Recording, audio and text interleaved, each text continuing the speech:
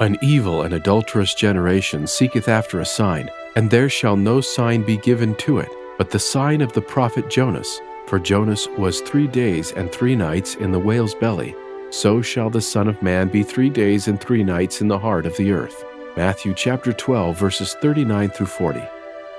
Hey listeners, this is Nick from Book of Mormon Central, and today's podcast addresses the question, what is the sign of Jonah? During his ministry, Jesus was once approached by some of the leading scribes and Pharisees, who would state, "Master, we would see a sign from thee." Upon their request for a sign, Jesus referred explicitly to the prophet Jonah. An evil and adulterous generation seeketh after a sign, and there shall no sign be given to it, but the sign of the prophet Jonas. For as Jonas was 3 days and 3 nights in the whale's belly, so shall the Son of Man be 3 days and 3 nights in the heart of the earth. This sign of Jonah has obvious connections to the death, burial, and resurrection of Jesus Christ. However, these symbols may be strengthened by an early understanding of the book of Jonah that saw symbolism in the reference to the great fish that swallowed the runaway prophet. In many ancient Near Eastern worldviews, a sea serpent or leviathan represented death and hell. We may understand that Jonah, by being swallowed by a great fish, died and was then brought back to life. Seen in this way, David R. Scott explained, the great fish may be a metaphor for the Leviathan, the mouth of hell, the great deep, Sheol, and death.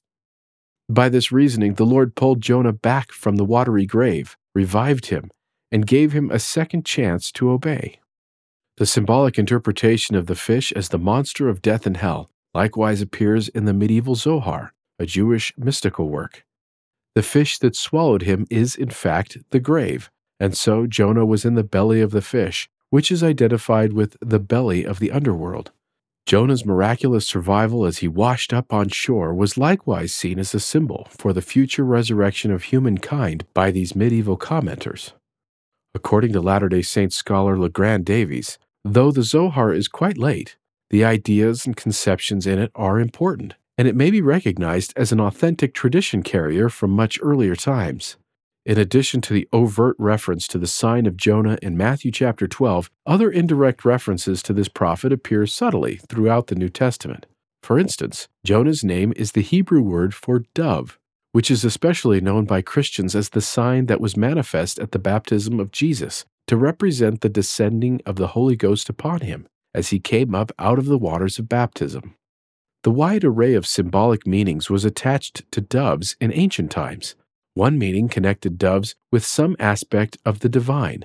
This symbolism is reflected in the Babylonian Talmud, which comments that the Spirit of God hovered over the face of the waters, like a dove hovering over its young without touching them. The return of the dove with an olive leaf was a sign to Noah that the floodwaters of destruction were abating. Doves were also linked to peace and prosperity, and were used to carry messages. Thus, it is only fitting that a member of the Godhead, the Holy Ghost, used the sign of the dove at Jesus' baptism, acting as a messenger that the true peace-giver had arrived. Doves, as a symbol for the divine, also played an important aspect in Old Testament laws relating to temple sacrifice. Doves were an acceptable animal to sacrifice in the temple, and instances of their use in temple settings appear in both the Old and New Testaments. Just as the sacrifice of doves foreshadowed and pointed to the great and last sacrifice performed by Jesus Christ, Jonah, a dove, offered himself for sacrifice in an effort to save the lives of the sailors caught in the tempest. It is apparent that Jonah was important to early Christians as well, who connected his story to death and resurrection in light of Jesus' sign of Jonah. Many of the early Christian tombs that have been found depict events from the life of Jonah, connecting them to various aspects of the ministry and atonement of Jesus Christ, and, by extension, to their own hopes for the resurrection. Furthermore, doves played an important role in Christian identity in the early centuries of the Church before the sign of the cross became dominant. Clement of Alexandria, for example, listed various symbols that could be employed by Christians. And let our seals be either a dove, or a fish, or a ship scudding before the wind, or a ship's anchor. Significantly, each of these signs is found in the early Christian representations of Jonah's life. David R. Scott stated, One purpose of the book of Jonah is to preserve an elaborate declaration and coded testimony of who this Messiah is. Specifically, Scott has found that the book of Jonah depicts the runaway prophet as a type of Christ. Many aspects of the two prophets' lives are parallel. As doves symbolized peace and some aspect of the Godhead, Jonah would be expected to act with the proper desire to establish peace. However, in an ironic twist of the meaning of his name, he is not sent to declare peace to Nineveh, but rather destruction. Even after the city of Nineveh repented and averted the punishments of God, Jonah harbored hard feelings for the Assyrians and could not feel joy at the prospect of their repentance. This is in stark contrast with Jesus, who actively sought out sinners and rejoiced in their repentance. Jesus, the Prince of Peace, began his ministry with a sign of peace offered at his baptism.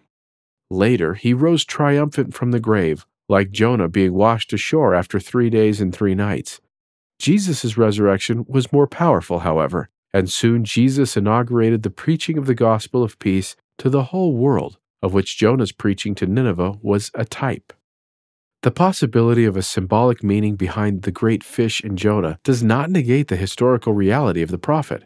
Rather, according to Davies, this typological interpretation can easily be that of a literal historical prophet who lived his life as an example, testimony, or foreshadowing of the power of the resurrection by the Lord and the regenerative power of repentance.